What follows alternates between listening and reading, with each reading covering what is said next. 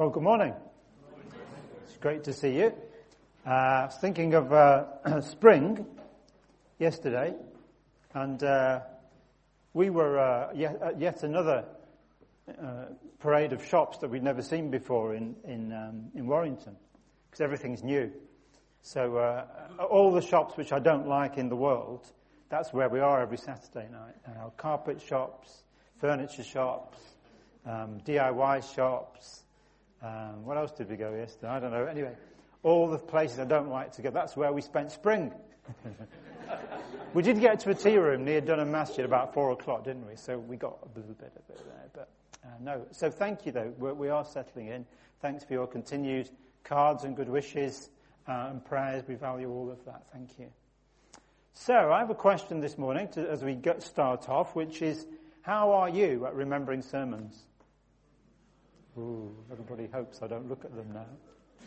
It's not easy, is it, to remember a sermon from a couple of weeks ago, even a week ago, no matter how brilliant the preacher. Right? Not looking at anyone. But it isn't easy, is it? And yet Matthew has collected together this series of teachings from Jesus into one place that we call the Sermon on the Mount. And he may well have given all of this at one point, but certainly they are all teachings of Jesus that were collected together into a sermon. And it is one of the most memorable passages of Scripture, one of the most famous passages in the New Testament, Matthew 5 to Matthew 7. And we spent the last, I think since about February or end of January, looking at different elements of the Sermon on the Mount. And some people who heard this were rubbed up the wrong way. They didn't like it. It made them very uncomfortable. We will speak about that. Other people said, this is a new teaching. We never heard this before. This is a new teaching delivered with authority. Nobody told us this before. Nobody told us it could be like this. Why did they say that? And why were some people rubbed up the wrong way? It covers 3 chapters of Matthew, 5, 6, and 7. The whole sermon is on discipleship, and it covers many topics, many topics. Marriage, murder, adultery, divorce, giving, storing up treasure, not worrying, prayer, many topics on discipleship. And if we're serious about discipleship, we should be serious about this section of Scripture. It's advanced discipleship, some of it's not easy, some of this. But today what I want to do is stand back and just for one Sunday, just stand back from the detailed passages that we've been looking at and ask a couple of basic questions. What is the gist of this message? Is there one big idea in Jesus' Sermon on the Mount? Is there one big idea? And if there is, what's the big idea? What's the common theme that seems to run through Matthew 5, Matthew 6, and Matthew 7? Is there one idea that we can get hold of for ourselves today? And we will look at briefly at all 3 of those chapters, at sections from all 3. It was very much a disruptive message that Jesus brought. Very disruptive. People were shocked, angered. Some people felt provoked and uncomfortable. Hard-hitting and provocative from this unknown rabbi to whom people were flocking. And it was designed to unsettle the religious people of his day. And it's designed to unsettle the religious people of our day. And sometimes that can be us as well. So we need to look to ourselves as well. Sometimes that can be us. And that's okay to be unsettled by Scripture sometimes, because Scripture will tell us what to do about it. In a series of sayings, Jesus seems to say to the people who were listening, you've got all this wrong. You've got it wrong. Your religion, your belief, your faith, you've got it wrong. You're doing the wrong things. You thought that being close to God was all about doing something. You thought that being close to God was all about ticking a box. You thought that being close to God was all about being seen to do the right things. You thought that being close to God was all about being in the right place at the right time. But you've got it wrong. God is interested in something else. Now, as we start off, let me say from the start that what we do is really important. God cares about what we do very much.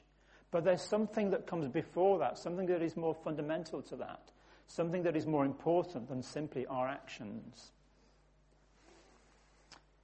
I would say that even going through the religious motions may actually distract us. If all we think about is getting to church at 10:30, reading our Bible at 8 in the morning or whatever time it is, praying at some other time, those are good things. But if we become a slave to the doing, to the actions, then we can actually be distracted from what God really wants. So what does God really want then? God wants more than that. But what is that? Well, for followers of Jesus have to move from external conformance to the rules to internal transformation of the heart. We have to move from external conformance to a set of rules to being internally having our hearts transformed. So external meaning something on the outside that we see or we're seen to do, we have to change from that to something that's inside. Conforming, just keeping a set of rules, a set of tick boxes, we have to move from that to allowing God to change our hearts to transformation. And we have to move from a set of rules that's written down somewhere, even if it's in the Bible, to actually what God wants to see written in our hearts. So we'll unpack this saying as we go through today. First of all, here's a question. What do you think of the Pharisees? What do you think of the Pharisees? Do you think they're a good lot? Good people? Bad people? So good. That's the good answer, actually. You know, we often think that in the Bible, the Pharisees get a bad write-up, right? They're always doing the wrong thing, always in the wrong place, always arguing with Jesus. And we tend to put them in that, we tend to categorize them as just a really bad bunch of people. But actually, as Simon said, actually that's not true. By and large, they were men trying to do the right thing, just like we do. They were trying to do the right thing. That's what they weren't out to disobey God. They wanted to be close to God. They wanted to get close to God. They wanted to keep to the faith. They wanted to be honored. They wanted to honor their faith. But somehow they'd gone off track. And the reason they'd gone off track, says Jesus, is you're just sticking to the rules. That's all you do. You stick to the rules and you tell other people, stick to the rules. And that's all it's become. So sticking to the code of conduct, no matter what your motivation is, that's not right. Ticking boxes, no matter if you're bitter and hurting inside, that's not right. Focusing on what we do out there rather than what we think in here, Jesus says, no, that's not right. That's what this religion has become. That's what you're teaching. That's the load you're putting on other people. And his reply was, you've got this the wrong way around. If you start with the heart, then you will do the right things anyway. But you need to start. It has to be that way around. And he uses this catchphrase, which we'll look at this morning, certainly in 5 and to some extent 6. He says, you thought being close to God was all about this, but now I tell you it's about this. You thought it was about this, but I tell you it's about this. And he uses that phrase over and over again. You thought God wanted this, but actually he wants something else. He wants this. And we can make the same mistake. We also can pick up a set of rules, and which eventually we become a slave to, which eventually we think, well, this is all really what God's interested in, and I must do the rules. Now, what we do is important, but God is interested in why we're doing it and how we're doing it, and that's even more important. So this did rub up people the wrong way. Some people said, well, we spent our whole lives, our whole careers are invested in these rules. There were 613 rules in the Old Testament, 613. And I don't know what they all were. You know what 10 of them are in the 10 Commandments. There were loads of others, hundreds and hundreds, and they were fanatical about keeping to the rules and making sure that everybody kept to the rules. And that number has grown and grown over the years, by the way. So, Orthodox Jews today, and we're very close to people of the Jewish faith, but they have added all kinds of new rules. So one that I remember well from a friend is the Shabbat lift.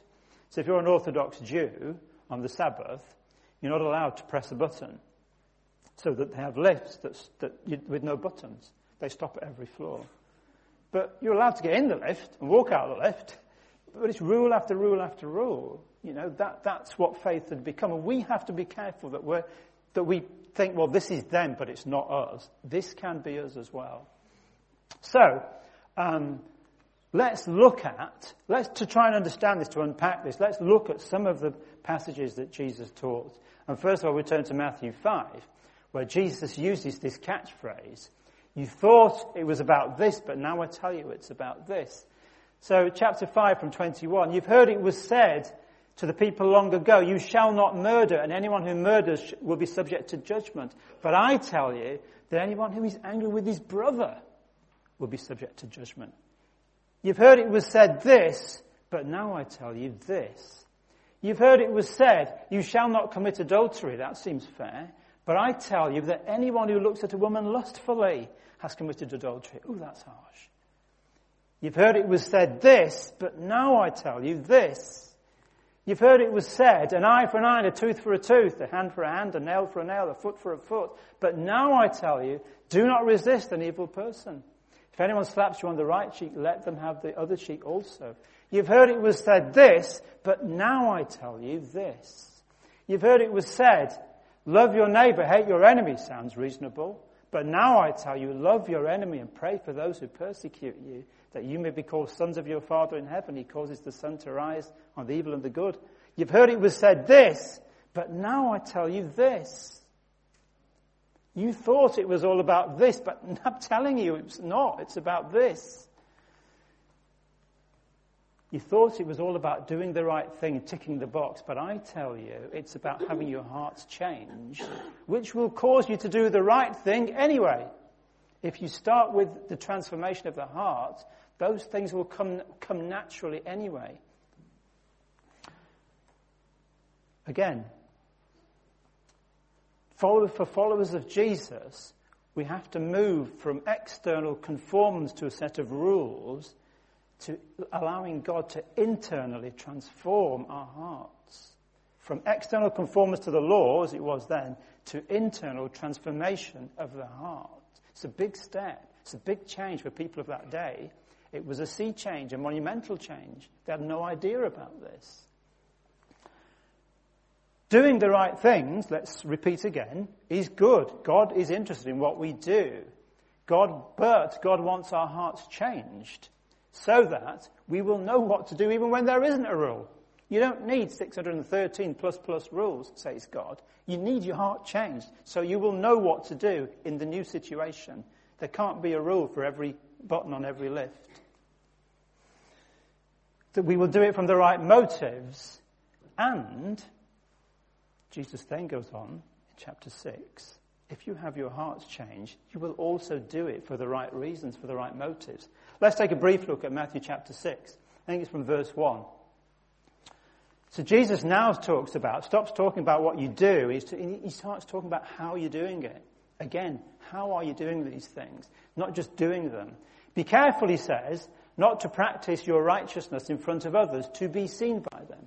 So when you give to the needy, do not let your left hand know what your right hand is doing. You've heard it was said, give to the needy, and that's right. But now I tell you, how you give to the needy, I care about that.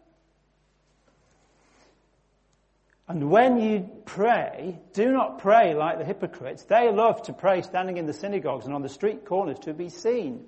I want you to pray, says Jesus. You've heard it was said, pray, that's right. But now I tell you, how you pray matters to God. And when you fast, do not look somber as the hypocrites do, for they disfigure their faces to show people they are fasting. God wants us to fast. You've heard it was said, fast. But now I tell you, how you do it, I care about that.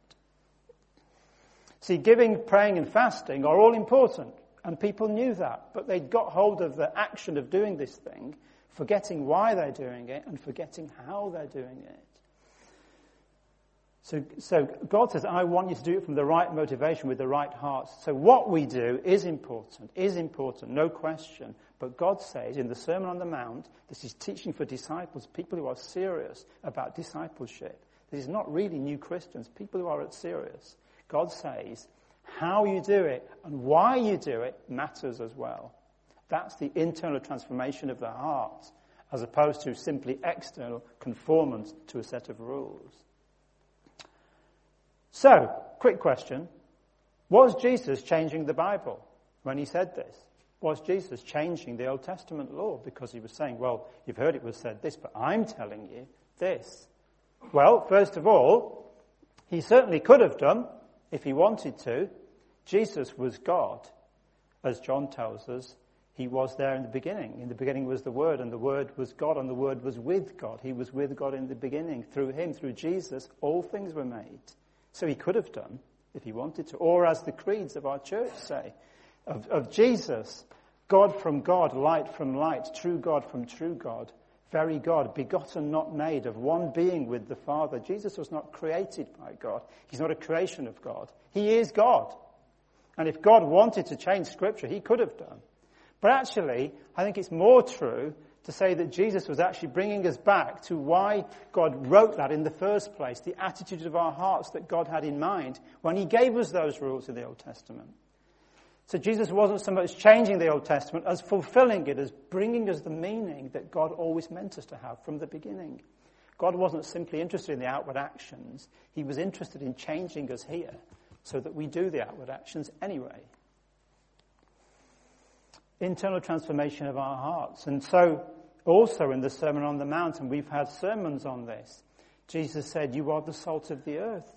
You can bring out the savor, the flavors of the world. You can bring out the good flavors in the world if you have internally transformed hearts, if your hearts are transformed.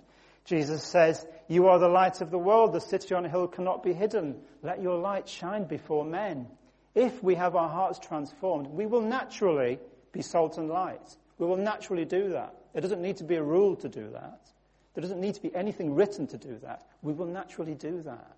And Jesus says, if you have your hearts transformed, you will build up treasure in heaven where moth and rust do not destroy and thieves do not break in and steal.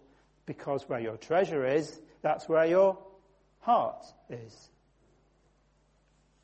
Internal transformation of the heart is what Jesus cares about for us as Christians today, as well as those early followers listening to that sermon on the hillside. So let's just recap for a minute before we go on a little. The Sermon on the Mount does cover many other topics. It does. There's a lot in there. But there is one theme running through, and I think it is this. What we do matters, yes, but how we do them, why we do them, comes first with God. Just focusing on the what, on the activities, can lead us away from God. Transformed hearts will know the right things to do, even when there are no rules. Or, as Isaiah says, famously in Isaiah 28, do this, do that, a rule for this, a rule for that, in his criticism of the people of his day, even 700 years before Jesus. And then thirdly, on this transformation of the heart, and why we need transformed hearts, if we can do this, if we can allow God to transform our hearts, to really change us from inside, then this will protect us from all kinds of destructive sin, from all kinds of destructive sin that just sticking to the rules cannot. What do I mean by that? What do I mean by that? Well, let me just step aside for 1 minute. And does anyone remember this picture? Put your hand up if you remember this picture. It's in Jonathan's sermon in February. What's it a picture of? River Thames, right? Does anybody remember the purpose of this picture? The source of the River Thames. And? Well, what the source became. Yeah, okay, so basically, Jonathan talked about this in February, and talked about, the sermon was called Murder, Adultery and Divorce. And he was saying, well, his point was, and he brought this very impressive water feature from his garden, didn't he? That just about passed water when it was greatly encouraged. But his point was, when the Thames meets the sea, it's a massive flow. And it's too late then to start changing, you can't influence the Thames where it meets the sea. So, for example, with adultery, when the man and the woman, who are both in other marriages, finally go to bed together and commit adultery, it's too late at that point to try and stand back from that. Almost nobody could resist that temptation. You should have looked to that way back upstream when you could have done something. Let me explain a little bit more again on the idea of adultery.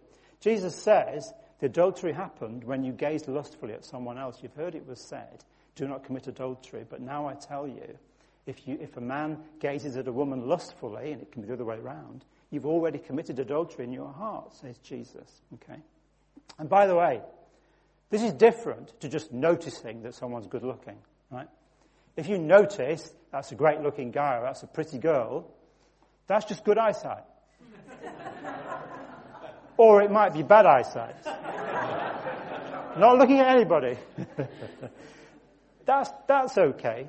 But if that then goes on to mentally undressing that person, to gazing at them, to imagining, then it becomes lust. That's what Jesus is talking about. And what he's saying is, at that point, you could have done something. That's the source. You can alter the source at that point. See, when the two people in the office, let's say, the man and the woman, colleagues, they're both in other marriages, and they get on well, they have fun, they flirt a little bit, and then they say, let's go out for a drink. What's wrong with that? Two colleagues going out for a drink. There's nothing wrong with that, except that they both know in their hearts there's something more here. There's a bit of chemistry here. They can both feel it. And at that point, they could have done something. It was relatively easy at that point to say, no, I'm not doing that. Or when they go on that business trip together and they stay in the same hotel in adjacent rooms, what's wrong with that? Well, nothing's wrong with that, except that they both know that something could happen. They both know that. You know that. I know that. There's a chemistry there. There's something else going on. And you can do something at that point. You could have done something. You could have said, let's stay in another hotel. I'll stay here. And when he finally comes to knock on the door in the evening for a late night drink, and that turns into going to bed together, what this is saying is it's too late at that point. Very few people could resist temptation of that magnitude. When the Thames meets the sea, it's very hard to control the flow of the Thames where it meets the sea. Upstream, we could have done something. Externally conforming to a law when the river meets the sea is really difficult. Is really difficult, almost impossible for many of us, that level of temptation. But a transformed heart realizes this upstream and recognizes the situation upstream and recognizes, actually, I'm just a weak man. Whatever else people may think, and I'm subject to the same temptations as any other man. Recognize, an internally transformed heart will recognize that at the source and say, actually, I get on really well with you in the office, but let's just keep it to that. That's okay. So, with that somewhat lengthy introduction, let us turn to today's passage. I'm just kidding because, I'm not kidding, we are going to turn to today's passage, but it will be brief because today's passage is another example of the same idea where we are, with the difference between internal transformation and externally trying to follow rules. Okay, it's the same idea. So before that, we've stood back and looked at the Sermon on the Mount, generally, Matthew 5 and 6. The passage in Matthew 7 is another application of the same idea, where we focus on rules and appearances, but God says, look to your heart first. So here's today's passage, actually, we can read it from that. Matthew 7 from verse 1, and it's about judging. Jesus says, do not judge, or you too will be judged. For in the same way as you judge others, you will be judged. And with the measure you use, it will be measured to you. Why do you look at the speck of sawdust in your brother's eye and pay no attention to the plank in your own eye? How can you say to your brother, let me take the speck out of your eye, when all the time there is a plank in your own eye? You hypocrite. First take the plank out of your own eye, and then you will see clearly to remove the speck from your brother's eye.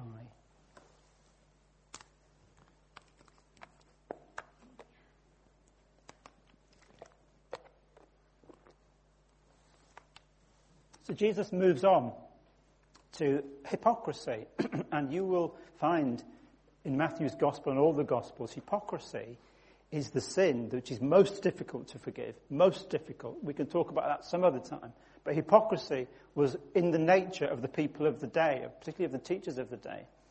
And it is, again, a state of the heart, of the untransformed heart. It focuses on the external. Well, they need to be corrected, not the internal. Let me look to my own heart first. Hypocrisy is where I say, I'm going to correct you, and I've seen all the things that you're doing wrong, Phil. I'm really, you may not know about them, but I've seen them, and I know about them. I've got a list of them here. Let me go and tell you what you're doing wrong. That's hypocrisy, isn't it? Where basically, it's also not a very nice way of talking, but it is hypocritical. Let me give you a little bit, if I can, of advice, because hypocrisy is rampant in churches up and down the land, particularly when it comes to this idea of correcting someone, of correcting someone's behaviour. It's interesting to me that conflicts, when they occur at work, are always easier to resolve than when they occur in church. Always easier to resolve. We can talk about that, why that is, but if you are ever tempted to correct someone or complain about their behaviour, let me ask yourself this question, which I always try to ask myself if I ever have to correct anybody. If I'm ever asked to do that, I always ask myself this question. The question is this, right? This thing that they said, this unpleasant statement they made, this insult that they gave, this inconsiderate comment that they made out loud, which is really upsetting you, ask yourself this question: could you ever make a comment like that? Could you ever do that? Could you ever say that? If the answer is no, you are not the person to correct them. You haven't seen the plank in your own eye at this point. Let me say it again. If somebody has upset you by something they've done, some inconsistency, they've left the room in a mess again, they haven't thought about other people again, they've made a mess of this again, they're just so inconsiderate, I'm going to go and tell them, I'm going to complain about them. Before you do that, ask yourself this question: that thing which they did, could you ever do that? Could that be part of your character? Is that something that you might do, ever? If the answer is no, you are not the person to correct them or complain about them. You haven't seen the plank in your eye. Let somebody else do it.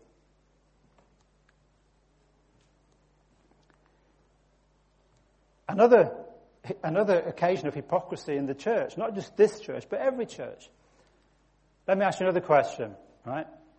Have you ever sat in a sermon and thought, this is good, I'm glad he's here, he really needs to hear this. Or, she really needed to hear this, I'm so glad. I hope she's listening. Or, I wish she was here, she really needed to hear this week.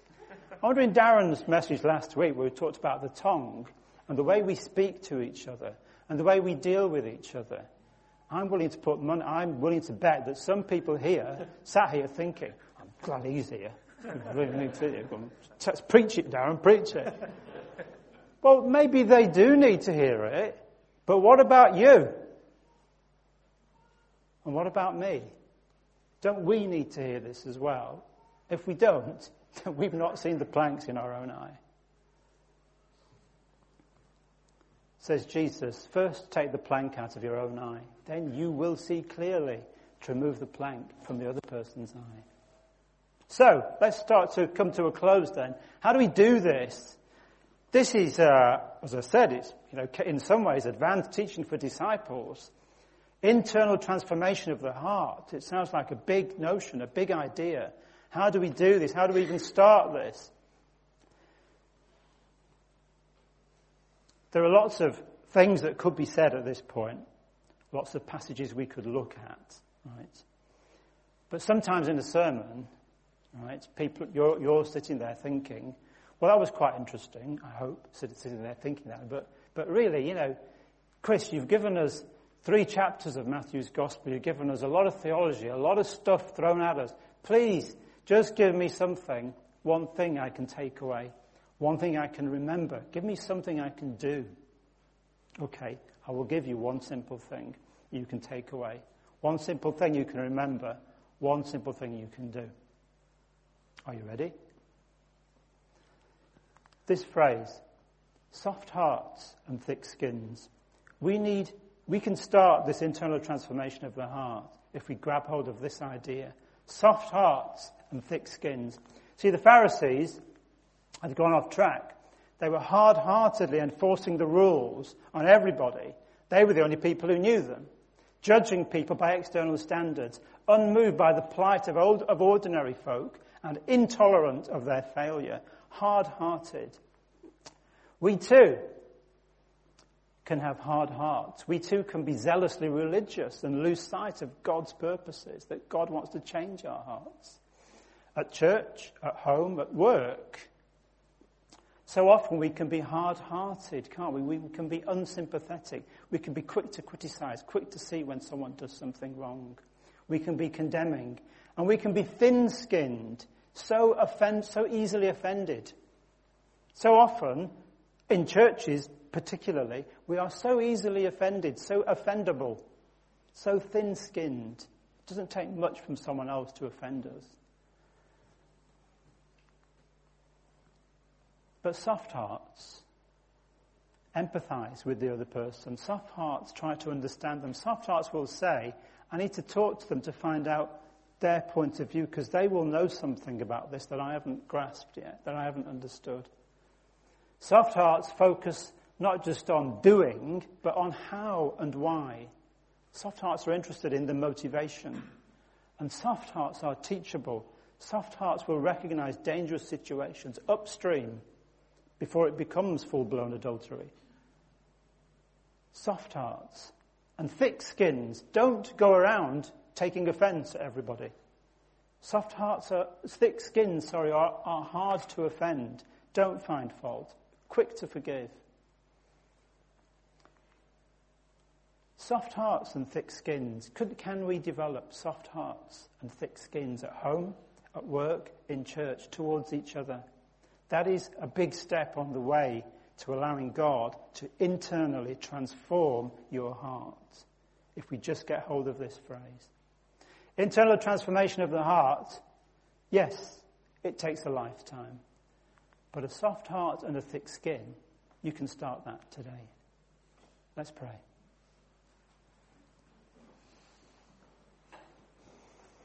Father God, we know, Lord, that what we do concerns you.